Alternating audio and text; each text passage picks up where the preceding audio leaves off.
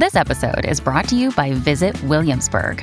In Williamsburg, Virginia, there's never too much of a good thing. Whether you're a foodie, a golfer, a history buff, a shopaholic, an outdoor enthusiast, or a thrill seeker, you'll find what you came for here and more. So ask yourself, what is it you want? Discover Williamsburg and plan your trip at visitwilliamsburg.com. I loved living in Brooklyn, but when Augie was born, Emily kept going on about Minnesota. She's from there originally and wanted Augie to have family around, a backyard, a sandbox uninhabited by rats. That summer, during a visit back home, Emily showed me all that Minnesota had to offer by taking me to the state fair. At one point, Emily pointed out a large, wobbly Hasidic man who appeared to be wearing a tractor tire threaded through his belt loops. "You see," she said sweetly, "there are Jews in Minnesota."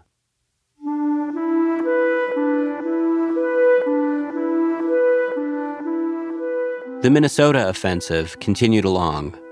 Emily looked at photos of houses online, with hedges to trim and fences to mend.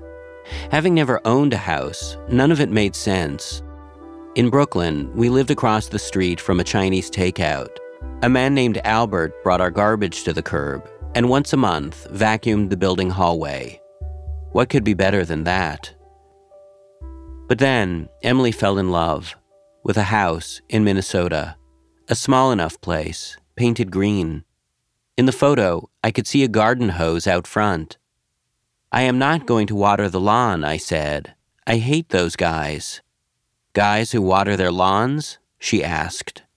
"You know what I mean," I said, wearing shorts, waving to passers-by like they're in a David Lynch film.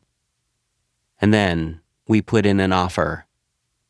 It was like a bad dream. Surely I couldn't be leaving New York. Surely something would happen. Something would keep us from going through with it. When I told my boss Alex about my wife's plan, I prayed he'd put an end to it, forbidding it outright. All this plan was missing was a good forbidding. "You can work remote," he said.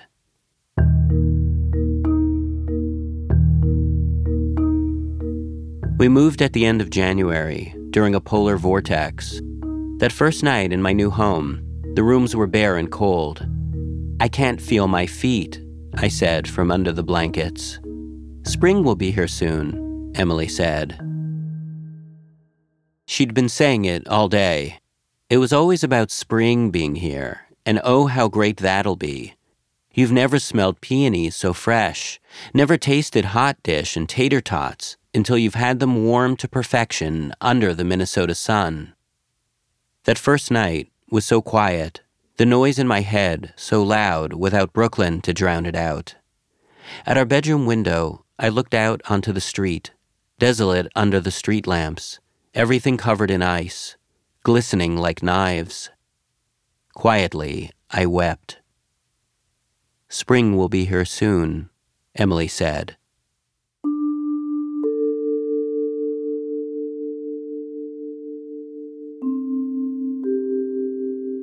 And sure enough, she was true to her word. Spring is here, or what passes for spring in Minnesota. The April snow has almost melted, and I can just about see the sidewalks. It's time to put away my long johns and roof shovel, and, whether I can smell them from behind a facial mask or not, get ready for the peonies to bloom.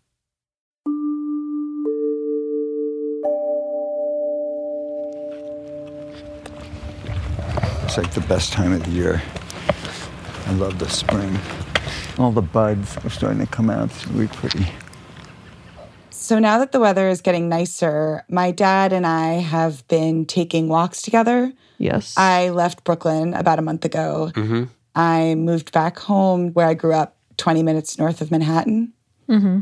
And so my dad and I, when we're off on these walks, we invented this game, Sewer Stones. We pick up rocks, and the object of the game is to bowl them into the sewer drains. My go. Yeah. Boom. Is that 2-1? It's 2-1. Hold on, though. Hold on. Is this a game that you guys played when you were a kid? So it's a lot like a lot of the games we used to do when I was little. All right. Yeah? Yeah, let's see it. Let's see it. Very nice. Do you find that you're doing like a lot of the stuff that you used to do? I feel like I'm just like a kid again. The other day, I found a pair of my dirty socks on the floor in the dining room. I looked at them and I was like, are those my socks? Like, I feel like I'm... You're regressing. Yeah, exactly. Are your parents happy to have you back? Yeah. My mom offered to cut my hair. Mm-hmm. She used to cut our hair when we were kids. Mm-hmm. Like, I have these really distinct memories of her kind of like laying this towel out on the floor, this like ratty green towel that we never used otherwise, and like bringing a chair into the bathroom. And she still has that ratty green towel. Okie dokie. You're really going at this pretty quick. I'm winging it a little bit. Whoops. Sorry. I think my mom is happy to be taking care of us in this way that she hasn't had to in a long time. Do you want me to put my head down more? Mm-hmm. Do you enjoy it? Yeah, I love this. This is looking really good from the back. Whoa! We've come so far from oops.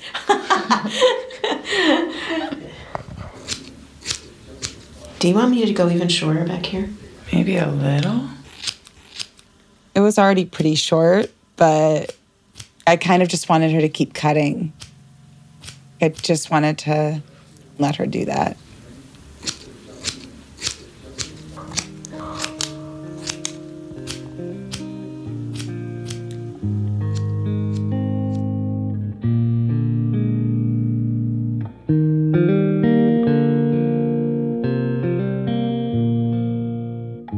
Jonathan, what have you been up to?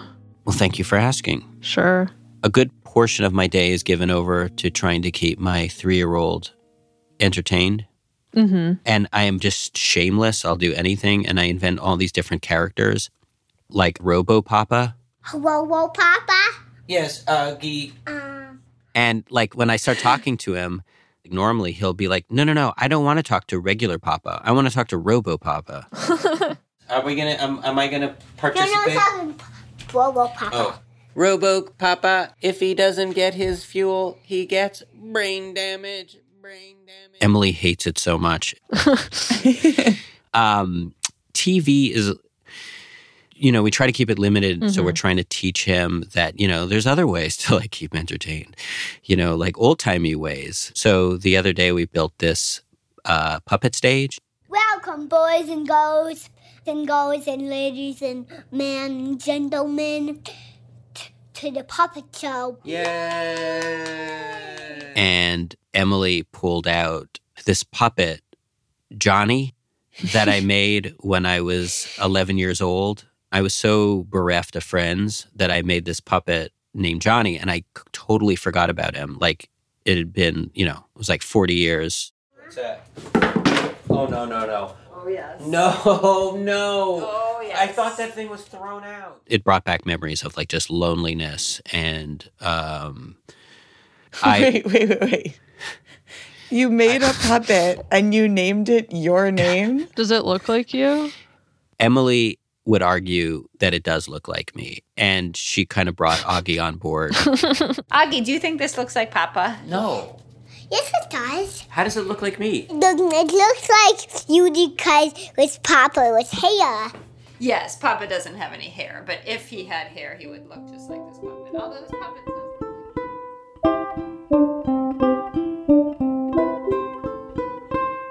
So the play was basically Johnny and Swipey. Swipey is this other puppet that we have, a raccoon. Okay, we're going to see a play between Johnny and Swipey. I used to be Johnny and Albie when I grew up.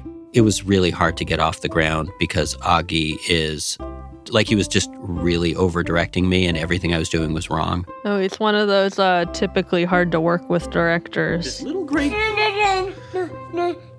No. It just ended up devolving into this, like, big dance party, and Augie made us all dance. It's a real workout. They dance in place. I don't know, it was just fun, and it just seemed like license to just do crazy things, and, like, we still haven't taken down the puppet stage in the living room. And it's nice that we actually have a living room. You know, we didn't really in New York. Things were just, things were a lot smaller. And so that's nice.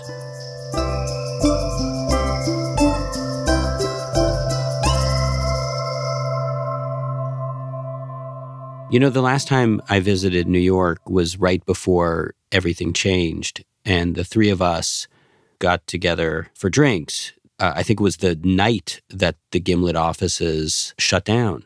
Mm-hmm. And it was the last, I didn't know it at the time, but it ended up being the last day that I went to a bar. Me too.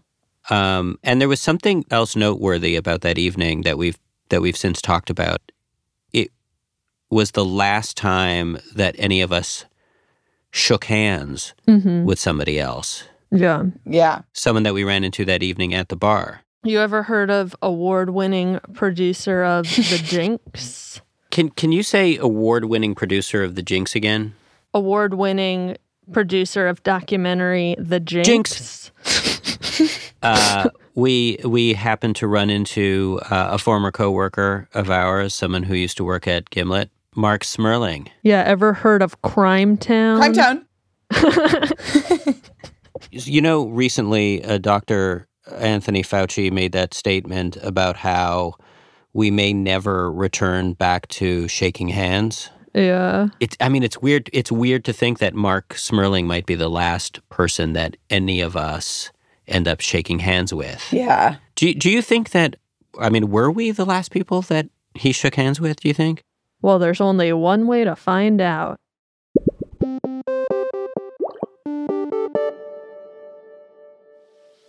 I'm looking across the room, and there's Stevie, who you can't forget. The unforgettable Stevie Lane. Yeah. So I got up, went over, and shook your hands. Your hand might be the last hand we ever shake. Lucky you. I could have gotten you all sick right there. Is it the same for you? Were we the last people that you ever shook hands with? It probably is. It seems like right after that, things started to close in. Yeah. And, my contact with the outer world sort of vanished. Where are you right now? Brooklyn. I'm in Clinton Hill. Me too. I'm in Clinton Hill. Oh, my God. I might have seen you around now that I'm thinking about it. You guys should just open your windows and you can yell to each other. Were you born in New York? Are you from New York originally? I'm a Jersey boy from South Orange, but I've been in New York since I was 8. Is there still an upside to being in New York? Like, do you have moments where you're like, you know what? It's still good to be here somehow. Well, food delivery is a big plus, although we have to use all kinds of toxic chemicals to clean off the bag and the wrappings. Living in New York is not the place to be during a pandemic. Oh, there's one magical thing. I can get a parking spot real easily. That's a plus.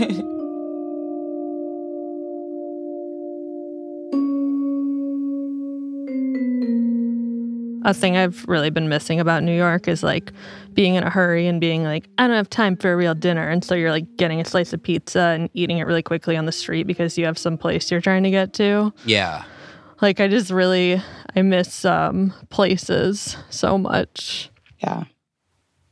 I don't know. I was thinking about the thing that I think I really love about New York is the feeling of being alone around other people. I would be out by myself, on the train alone or walking home on a Friday night and just passing bars and hearing the hum of people's voices in bars. It just made you feel like you were a part of something even if I wasn't with people. Yeah. And now it's like, instead of being alone with other people, I'm just like alone. Yeah. Yeah. Like everyone's gone. I can't do anything. And I mentioned it to someone who is still in Brooklyn. Yeah. And she was like, but don't you kind of feel like proud that you're still here? And I was like, yeah, actually, like I do. Like, I feel like that's the thing that feels like unchanged, is that like, there's like a feeling of like when you're living in New York that like everyone's miserable and like stressed out and in a small apartment, but there's this pride in the fact that you're doing that. Do you know what I mean? Like, like everyone's really unhappy, but you're like, I actually like sitting at my computer till 8 p.m. and then eating a piece of pizza on a dirty street. Yeah. It's like irrational and unquantifiable, but you just sort of feel a love for the place. Yeah. You know, there's that cheer every night at 7 p.m. for healthcare workers. Yeah. Have you participated? No, I haven't. And it makes me feel bad because I'm like, I know it's a nice thing. But then, I mean, but you're probably like someone who like when you go to like a sporting event of some kind and everybody starts like clapping their seats and singing "We Will Rock You," like you're just like, I'm going to sit this one out. That's true. And when I go to a show and they say, how's everyone doing? I just say, fine. I just like feel like I'm not going to be like, whoa. I don't think I've ever heard you make that woo sound.